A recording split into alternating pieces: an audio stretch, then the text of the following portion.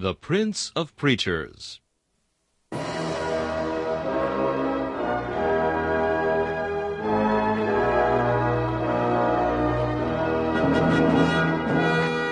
Charles Haddon Spurgeon has been called England's greatest contribution to the spread of the gospel in the 19th century. One of his contemporaries said that the chief secret of Spurgeon's attractiveness was the fact that, in every sermon, no matter what the text or the occasion, he explained the way of salvation in simple terms. Spurgeon's messages remain one of the great treasure houses of Christian literature, still bringing the light of the gospel and the comfort of the Scriptures to hungry souls long after the preacher has passed into glory. This is Charles Kelsch inviting you to listen to a message from the Prince of Preachers.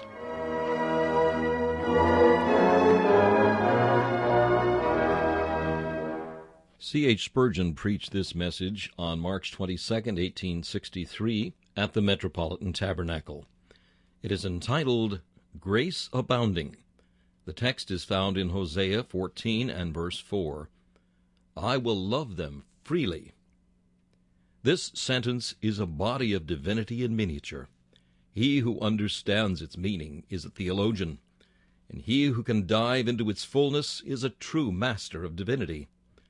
I will love them freely is a condensation of the glorious message of salvation which was delivered to us in Christ Jesus our Redeemer. The sense hinges upon the word freely. I will love them freely. Here is the glorious, the suitable, the divine way by which love streams from heaven to earth. It is, indeed, the only way in which God can love such as we are. It may be that he can love angels because of their goodness, but he could not love us for that reason. The only manner in which love can come from God to fallen creatures is expressed in the word freely. Here we have spontaneous love flowing forth to those who neither deserved it, purchased it, nor sought after it. Since the word freely is the very keynote of the text, we must observe its common meaning among men. We use the word freely for that which is given without money and without price. It is opposed to all idea of bargaining, to all acceptance of an equivalent, or that which might be construed into an equivalent. A man is said to give freely when he bestows his charity on applicants simply on the ground of their poverty, hoping for nothing again. A man distributes freely when, without asking any compensation, he finds it more blessed to give than to receive. Now God's love comes to men all free and unbought, without our having merit to deserve or money to procure it. I know it is written, Come, buy wine and milk. But is it not added, without money and without price? I will love them freely. That is, I will not accept their works in barter for my love. I will not receive their love as a recompense for mine. I will love them, all unworthy and sinful though they be. Men give freely when there is no inducement. A great many presents of late have been given to the Princess of Wales, and 'tis well and good. The position of the princess is such that we do not view it as any great liberality to subscribe to a diamond necklace, since those who give are honored by her acceptance.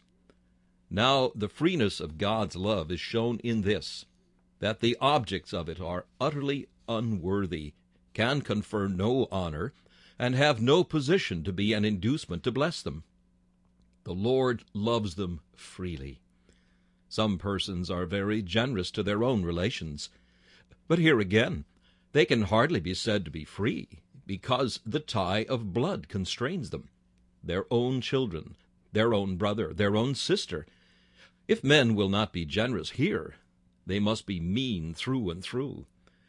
But the generosity of our God is commended to us in that he loved his enemies, and while we were yet sinners, in due time Christ died for us. The word freely is exceeding broad when used in reference to God's love to men. He selects those who have not the shadow of a claim upon him, and sets them among the children of his heart. We use the word freely when a favor is conferred without its being sought. It can hardly be said that our king in the old histories pardoned the citizens of Calais freely when his queen had first to prostrate herself before him, and with many tears to induce him to be merciful. He was gracious, but he was not free in his grace. When a person has long been dogged by a beggar in the streets, though he may turn round and give liberally to be rid of the clamorous applicant, he does not give freely. Remember, with regard to God, that his grace to man was utterly unsought. He does give grace to those who seek it, but none would ever seek that grace unless unsought grace had first been bestowed. Sovereign grace waiteth not for man, neither tarrieth for the sons of men. The love of God goes forth to men when they have no thought after him, when they are hastening after all manner of sin and wantonness. He loves them freely, and as the effect of that love, they then begin to seek his face. But it is not our seeking, our prayers, our tears which incline the Lord to love us. God loves us at first most freely, without any entreaties or beseechings, and then we come both to entreat and to beseech his favor. That which comes without any exertion on our part comes to us freely. The rulers digged the well, and as they digged it, they sang, "Spring up, O well." In such a case, where a well must be digged with much labor, the water can hardly be described as rising freely. But yonder, in the laughing valley, the spring gushes from the hillside, and lavishes its crystal torrent among the shining pebbles. Man pierced not the fountain, he bored not the channel, for long ere he was born, or ever the weary pilgrim bowed himself to its cooling stream, it had leaped on its joyous way right freely, and it will do so as long as the moon endureth, freely, freely, freely. Such is the grace of God. No labor of man procures it, no effort of man can add to it. God is good from the simple necessity of his nature. God is love, simply because it is his essence to be so, and he pours forth his love in plenteous streams to undeserving, ill-deserving, hell-deserving objects, simply because he will have mercy on whom he will have mercy, and he will have compassion on whom he will have compassion. For it is not of him that willeth, nor of him that runneth, but of God that showeth mercy. If you ask an illustration of the word freely, I point to yonder sun.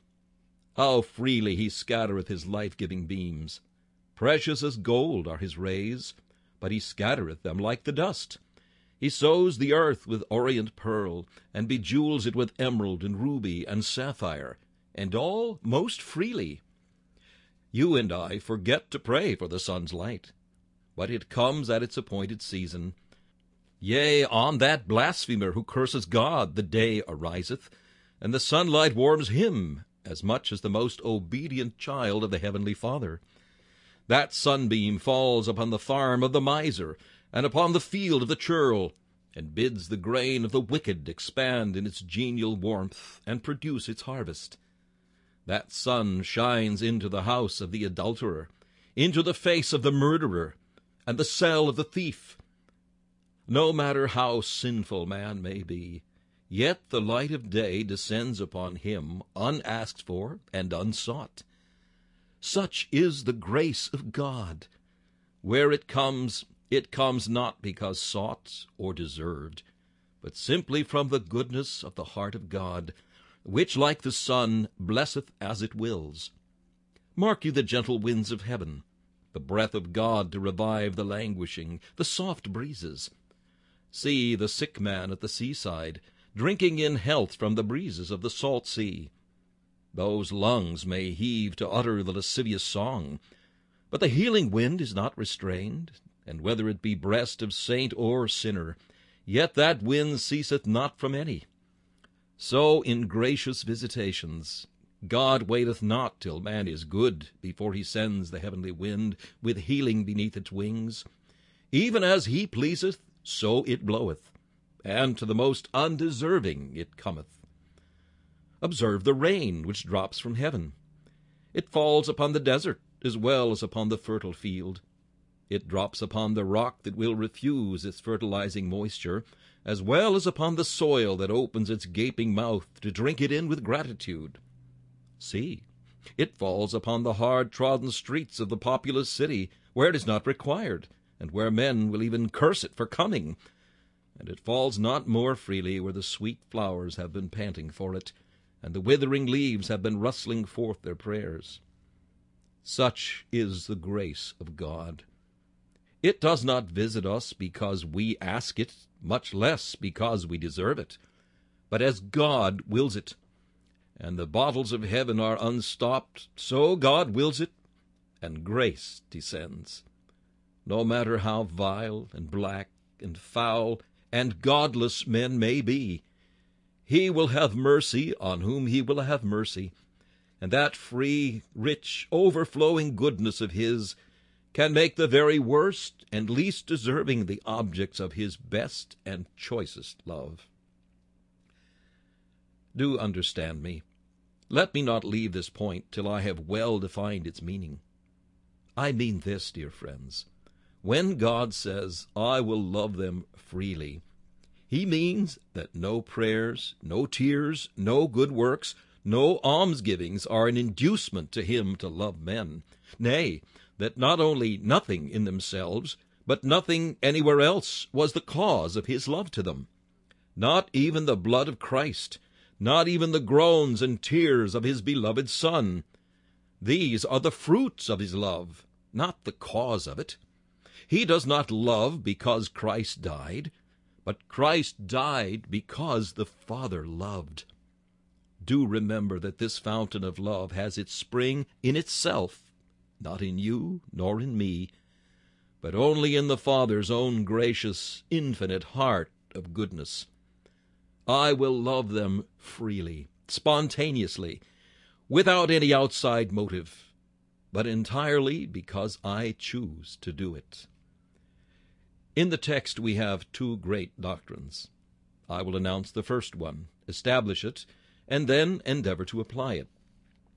The first great doctrine is this, that there is nothing in man to attract the love of God to him. We have to establish this doctrine, and our first argument is found in the origin of that love. The love of God to man existed before there was any man. He loved his chosen people before any one of them had been created. Nay, before the world had been made upon which man dwells, he had set his heart upon his beloved and ordained them unto eternal life. The love of God therefore existed before there was any good thing in man. And if you tell me that God loved men because of the foresight of some good thing in them, I again reply to that the same thing cannot be both cause and effect. Now it is quite certain that any virtue that there may be in any man is the result of God's grace. Now if it be the result of grace, it cannot be the cause of grace. It is utterly impossible that an effect should have existed before a cause. But God's love existed before man's goodness. Therefore, that goodness cannot be a cause. Brethren, the doctrine of the antiquity of divine love is graven as with the point of a diamond upon the very forehead of Revelation. When the children were not yet born, neither having done good nor evil, the purpose of election still stood. While we were yet like clay in the mass of creatureship, and God had power to make of the same lump a vessel to honor or a vessel to dishonor, he chose to make his people vessels unto honor. This could not possibly have been because of any good thing in them, for they themselves were not, much less their goodness. Our Savior's words, "Even so, Father, for so it seemed good in thy sight," revealed not only the sovereignty, but the freeness of divine affection. Do you not know, dear friends, in the second place, that the whole plan of divine goodness is entirely opposed to the old covenant of works. Paul is very strong on this point, where he expressly tells us that if it be of grace, it cannot be of works, and if it be of works, it cannot be of grace, the two having no possibility of commingling. Our God, speaking by the prophet, says, "Not according to the covenant that I made with their fathers in the day that I took them by the hand to bring them out of the land of Egypt, which my covenant they break, although I was an husband unto them." The covenant of grace is as wide as the poles asunder from the covenant of works. Now the tenor of the covenant of works is this: "This do, and thou shalt live." If, then, we do the thing which the covenant of works requires of us, we live, and we live as the result of our own doing. But the very opposite must be the case in the covenant of grace. It can never be as the result of anything we do that we are saved under that covenant, or else the two are the same, or at least similar, whereas the whole Bible through they are set in contradistinction the one against the other, as arranged upon opposite principles and acting from different springs. Oh, you who think that anything in you can make God love you, stand at the foot of Sinai and learn the only thing that can lead God to accept man on the ground of law, and that is perfect obedience. Read the 10 Commandments through, and see if you can keep one of them in the fullness of its spirit. And I am sure you will be compelled to cry out, "Thy commandment is exceeding broad. Great God, I have sinned." And yet, if you would stand on the footing of what you are, you must take the whole 10, and you must keep them throughout an entire life, and never fail in the slightest point, or else abhorred of God you must certainly be. The covenant of grace does not speak on that wise at all. It views man as guilty and having nothing to merit. And it says, "I will, I will, I will." It says not, "if they will," but "I will, and they shall. I will sprinkle pure water upon them, and they shall be clean, and from all their iniquities I will cleanse them." That covenant does not look upon man as innocent, but as guilty. "When I passed by, I saw them in their blood, and I said, Live. Yea, when I saw them in their blood, I said, Live." The first covenant was a contract. Do this, and I will do that. But the next has not the shadow of a bargain in it. It is, "I will bless you, and I will continue to bless you. Though you abound in transgressions, yet I will continue to bless, till I make you perfect, and bring you to my glory at last." It cannot be, then, that there is anything in man that makes God love him, because the whole plan of the covenant is opposed to that of works. Thirdly, the substance of God's love. The substance of the covenant which springs from God's love clearly proves that it cannot be man's goodness which makes God love him. If you should tell me that there was something so good in man that therefore God gave him bread to eat and raiment to put on, I might believe you. If you tell me that man's excellence constrained the Lord to put the breath into his nostrils and to give him the comforts of this life, I might yield to you. But I see yonder God himself made man. I see that God, that man, at last fastened to the tree. I see him on the tree expiring in agonies unknown. I hear his awful shriek, "Eli, Eli, lama sabachthani." I see the dreadful sacrifice of God's only begotten Son, who was not spared, but freely delivered up for us all. And I feel certain that it would be nothing short of blasphemy if I should admit that man could ever deserve such a gift as the death of Christ. The very angels in heaven, with an eternity of obedience, could never have deserved so great a gift as Christ in the flesh, dying for them. And oh, shall we who are all over foul and defiled, shall we look to that dear cross and say, "I deserved that Savior"? Brethren, This were the height of infernal arrogance. Let it be far from us. Let us rather feel that we could not deserve such love as this, and that if God loves us so as to give his Son for us, it must be from some hidden motive in his own will. It cannot be because of any good thing in us. Further, if you will remember the objects of God's love as well as the substance of it, you will soon see that it could not be anything in them which constrains God to love them. Who are the objects of God's love?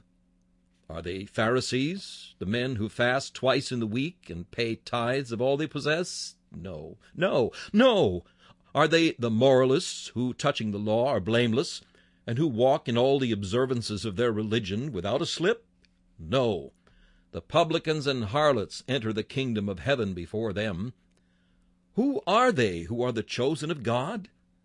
Let the whole tribe now in heaven speak for themselves, and they will say, "We have washed our robes."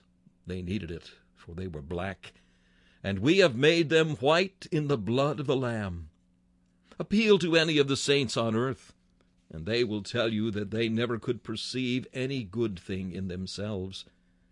I have searched my own heart, I hope, with some degree of earnestness, and so far from finding any reason in myself why God should love me, I can find 1,000 reasons why he should destroy me and drive me forever from his presence.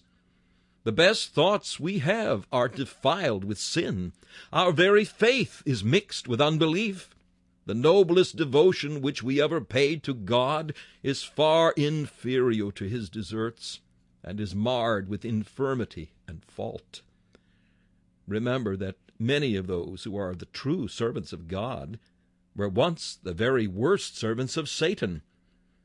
Does it not surprise you that men who were the companions of the harlot are now saints of the Most High? The drunkard, the blasphemer, the man who defied man's laws as well as God's, such were some of us. But we are washed, but we are cleansed, but we are sanctified.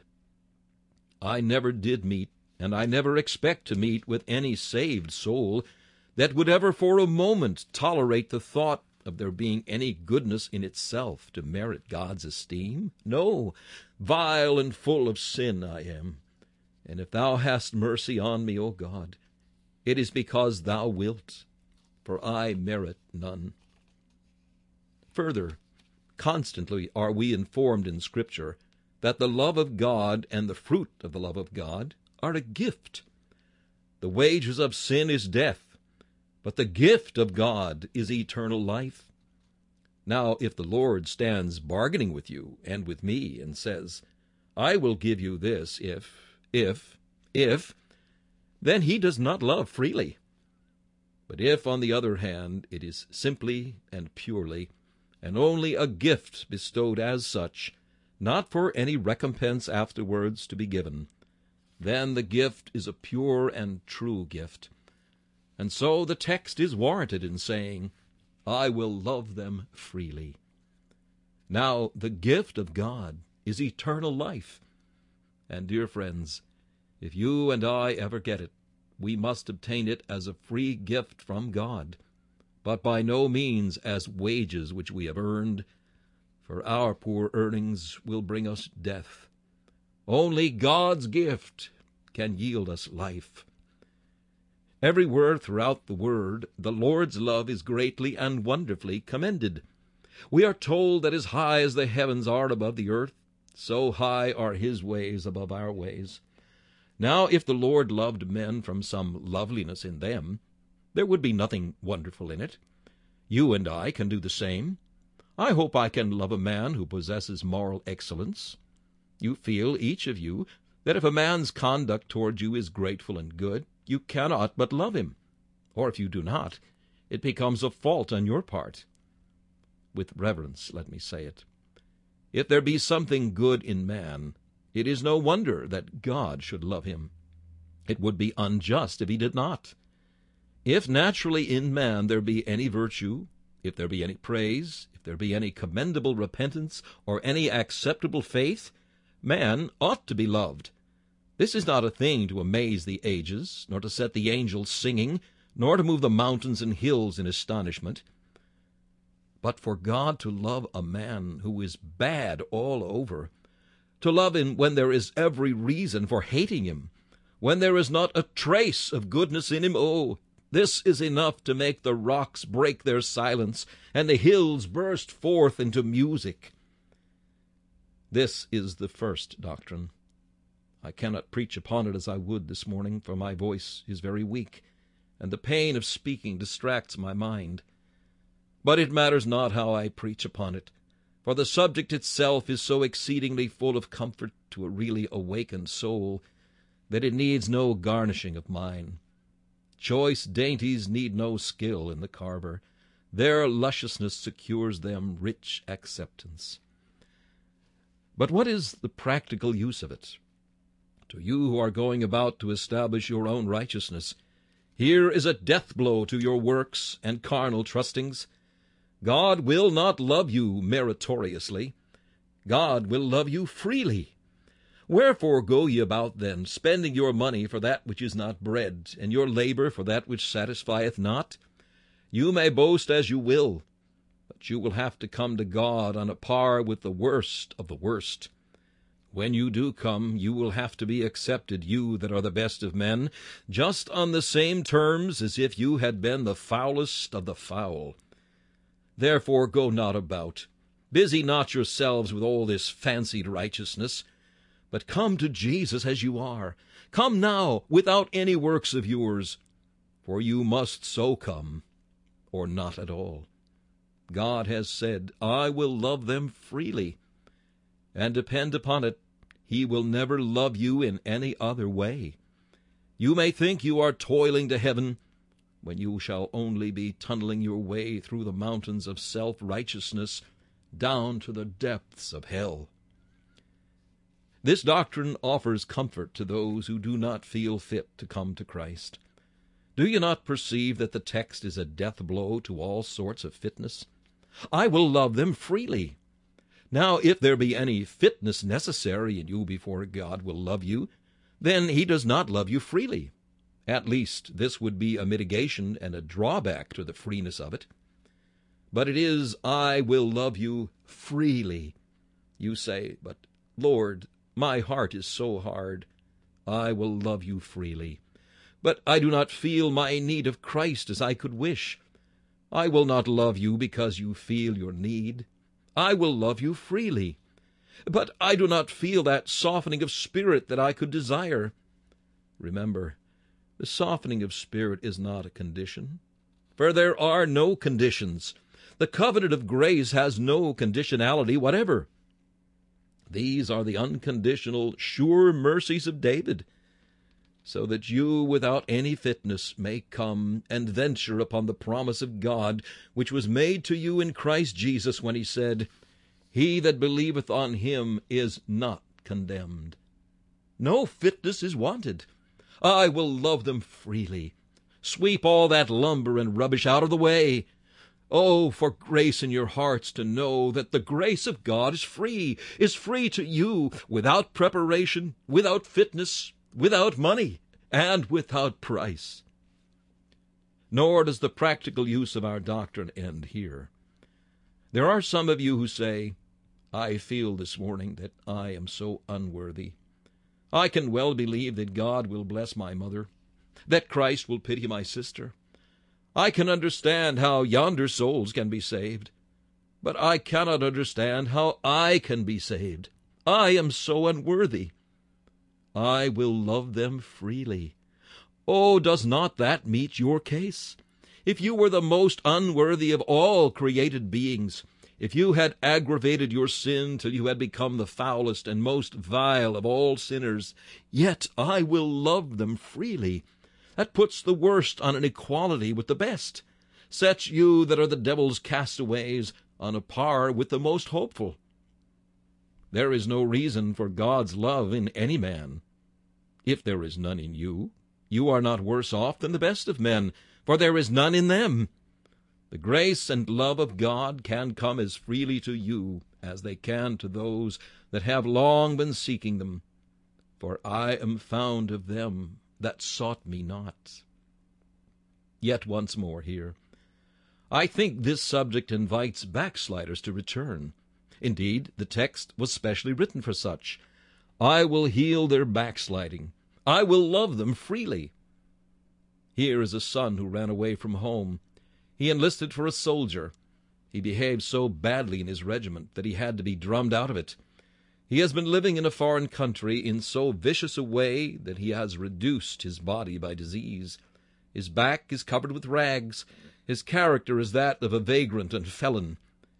When he went away, he did it on purpose to vex his father's heart, and he has brought his mother's gray hairs with sorrow to the grave. One day the young lad receives a letter full of love. His father writes, "Return to me, my child. I will forgive you all. I will love you freely." Now, if this letter had said, "If you will humble yourself so much, I will love you. If you will come back and make me such and such promises, I will love you." If it had said, "If you will behave yourself for the future, I will love you," I can suppose the young man's proud nature rising. But surely this kindness will melt him. Methinks the generosity of the invitation will at once break his heart, and he will say, "I will offend no longer.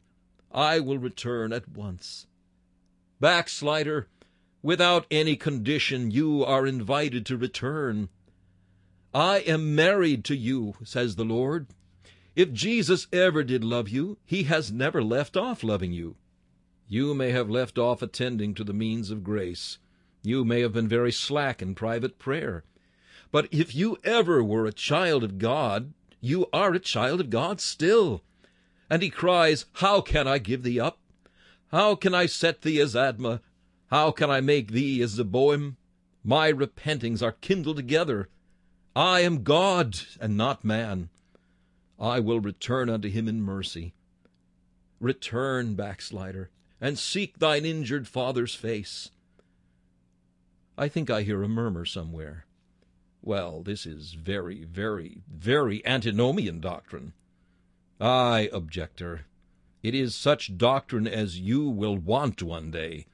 It is the only doctrine which can meet the case of really awakened sinners. God commendeth his love toward us, and that while we were yet sinners, in due time Christ died for the ungodly. Since it is written, "I will love them freely," we believe that nothing in man can be an effectual bar to God's love. This is the same doctrine put in another shape. Nothing in man can be the cause of God's love. So nothing in man can be an effectual hindrance to God's love. I mean such an effectual hindrance as to prevent God from loving man. How shall I prove it? If there be anything in any man which can be a bar to God's grace, then this would have been an effectual hindrance to its coming to any of the human race. All men were in the loins of Adam, and if there were a bar in you to God's love, that would have to have been in Adam. Consequently, being in Adam, it would have been a block to God's love to the race altogether. If there be some sin in you, I say, which can effectually prevent God from showing grace to you, then that was in Adam, seeing you were in the loins of Adam, and it would therefore have been an effectual hindrance to God's grace from the race in any one of its members. Seeing God's grace found no barriers over which it could not leap, no floodgates which it could not burst, no mountains it could not overtop, I am persuaded that there is nothing in you why God should not show his grace to you. Besides, one would think that if there be a bar in any, it would have prevented the salvation of those who are undoubtedly saved.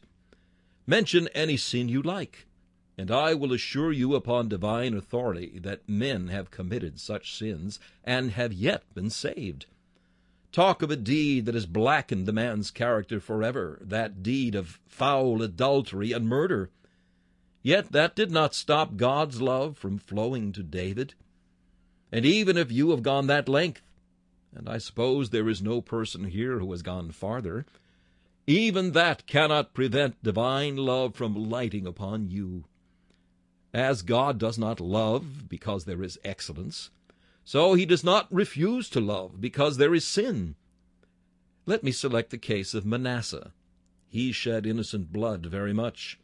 He bowed before idols, and what was worse, he made his children to pass through the fire to the son of Hinnom, put his own child to death as a sacrifice to the false god.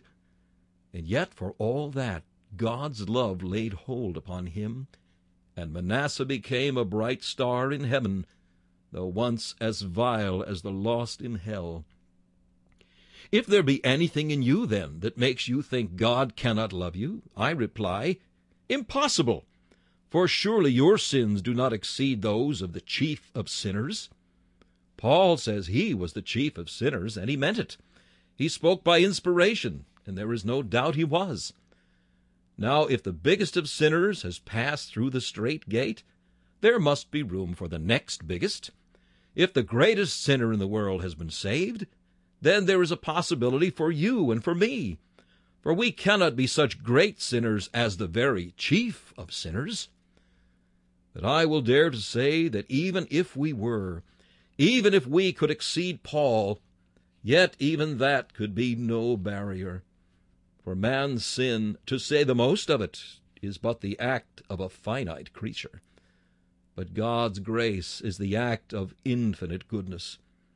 God forbid that I should depreciate your offenses. They are loathsome. They are hellish in themselves. Still, they are only a creature's deeds, the deeds of a worm that today is and tomorrow is crushed. But the grace, the love, and the pity of God, oh, these are infinite, eternal, everlasting, boundless, matchless, quenchless, unconquerable. And therefore the grace of God can overcome and prove itself mightier than your guilt and sin. There is no bar then, or else there would have been a bar in the case of others.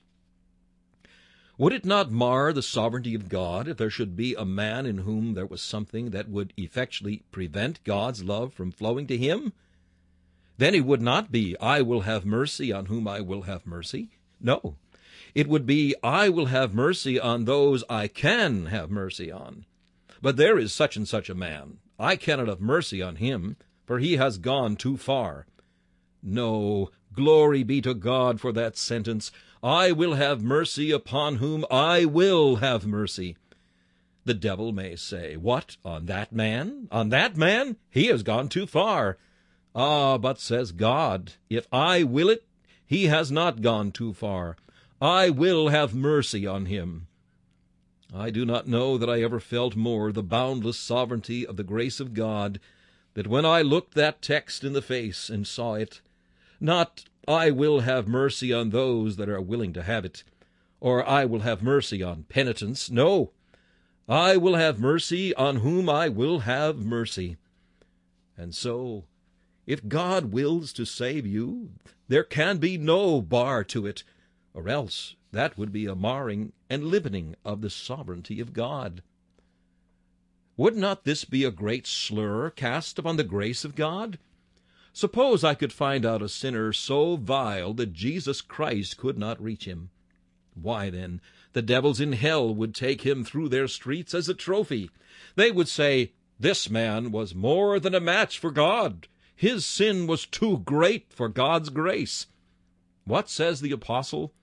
Where sin abounded, that is, you, poor sinner, where sin abounded, what sins you plunged into last night and on other black occasions, where sin abounded, what? Condemnation? Hopeless despair? No, where sin abounded, grace did much more abound. I think I see the conflict in the great arena of the universe. Man piles a mountain of sin, but God will match it, and he upheaves a loftier mountain of grace. Man heaps up a still huger hill of sin, but the Lord overtops it with 10 times more grace. And so the contest continues, till at last the mighty God plucks up the mountains by the roots, and buries man's sin beneath them, as a fly might be buried beneath an Alp. abundant sin is no barrier to the superabundant grace of God. And then, dear friends, would it not detract from the glory of the gospel if it could be proved that there was some man in whom the gospel could not work its way? Suppose that the gospel, which is worthy of all acceptation, could not meet certain cases. Suppose I picked out 12 men who were so diseased that the gospel remedy could not meet their case. Oh, then I think I should stop my mouth from all glorying in the cross. I could no more say with the apostle, God forbid that I should glory save in the cross of our Lord Jesus Christ.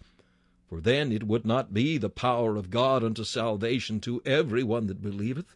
No, it would be the power of God to all except that dozen. But oh, as often as I come into this pulpit, it gives me joy to know that I have a gospel to preach which is suitable to every case. A friend told me the other day that many notorious characters stole in at times. Thank God for that. Ah, said some, but they come only to laugh. Never mind. Thank God if they come. Oh, but they will make a mockery of it. Nay, the Lord knows how to turn mockers into weepers.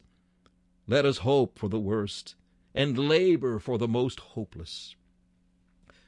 The love of God has provided means to meet the extremest case. They are twofold, the power of Christ and the power of the Spirit. Do you tell me that sin is a barrier? I answer, all manner of sin and of blasphemy shall be forgiven unto men. The blood of Jesus Christ, his Son, cleanseth from all sin. The atonement of Christ is capable of removing from men all sorts, sizes, and dyes of iniquity. Though your sins be as scarlet, they shall be as wool. Though they be red like crimson, they shall be whiter than snow. Ah, cries one, man's hard-heartedness stands in the way of God's love. Beloved, the Holy Spirit is ready to meet the case of the hard heart. Limit not the Holy One of Israel. Is anything too hard for the Lord? You tell me that unbelief is a bar. I answer, no. For cannot the Holy Spirit make the unbelieving believe? Yea, if the Holy Spirit once comes into effectual contact with the most unbelieving and obstinate spirit, it must believe at once. Look at the jailer. A few minutes ago he had been putting Paul in the stocks. What? What is this that comes over him? What must I do to be saved? Believe, says the apostle. And he does believe, and becomes as pliant as a child. Out on the men who think that man is the master over God. If he will to stop at this moment the most bloody persecutor, the most filthy and licentious man, if he will to turn the blackest-hearted atheist into one of the most brilliant of saints, there is nothing in his way to stop him. In a moment, omnipotent love can do it. The means are provided, both in the blood of Christ for cleansing, and in the power of the Spirit for renewing the inner man. Therefore I say it is established beyond doubt that there is nothing in man which can conquer divine love. What is the practical use of this, says one? The practical use of this is to set the gate of mercy wide open. I like always to preach sermons which leave the door of mercy ajar for the worst of sinners. But this morning I set it wide open. A man has dropped in here who has been thinking for years, I gave myself up to sin in my youth, and I've gone astray ever since. There is no hope for me. I tell you, soul, all that you have ever done is no bar to God's love to you. For he does not love you because of anything good in you, and that which is black in you cannot prevent his loving you if he so wills it. I tell thee what I would have thee do. I have seen those like unto thee come to the foot of the cross, and they have said, just as I am, and waiting not to rid my soul of one dark blot, to thee whose blood can cleanse each spot, O Lamb of God, I come. If thou in thy soul canst now trust the love of God in Christ, thou art saved. No matter whosoever thou mayest be, thou art saved this morning. and thou shalt go out of this house a regenerate soul, for thou hast believed in Jesus. Therefore the love of God is come to thee. All thy past life is forgotten and forgiven. All thy past ingratitude and blasphemy and sin are cast into the depths of the sea. And as far as the east is from the west, so far hath he removed thy transgressions from thee. I have known the time when, if I had heard the sermon of this morning, faint and feeble though it be, I should have danced for joy.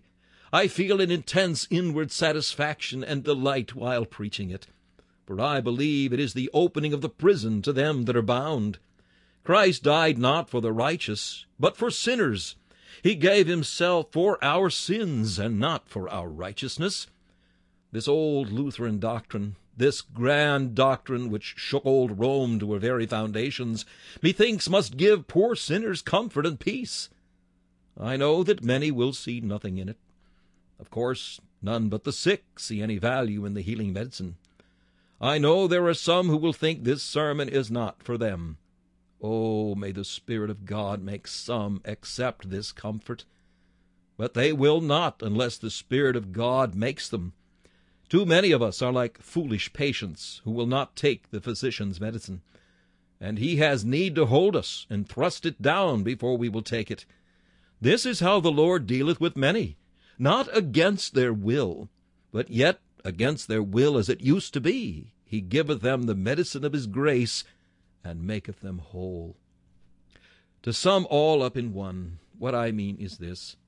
There have straggled in here this morning the poor working man, the struggling mechanic, the gay young fop, the man who leads a fast life, the wretch who leads a coarse life, the woman perhaps who has gone far astray. I mean to say to such, you are lost, but the Son of Man is come to seek and to save you. I mean to say to you, sons and daughters of moral parents who are not converted, but perhaps feel yourselves even worse than the immoral, I mean to say to you that you are not past hope yet. God will love you freely, and this is how his love is preached to you.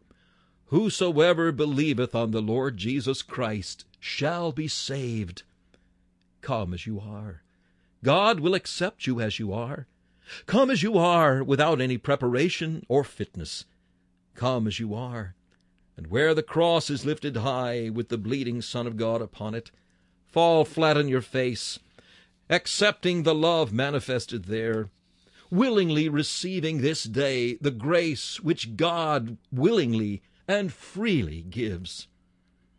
As sinners, without any qualification, as sinners, as undeserving sinners, my Lord will graciously receive you and love you freely. This message, Grace Abounding, was preached by Charles Haddon Spurgeon on March 22nd, 1863. This is Charles Kelsch inviting you to join me again for another message from the Prince of Preachers,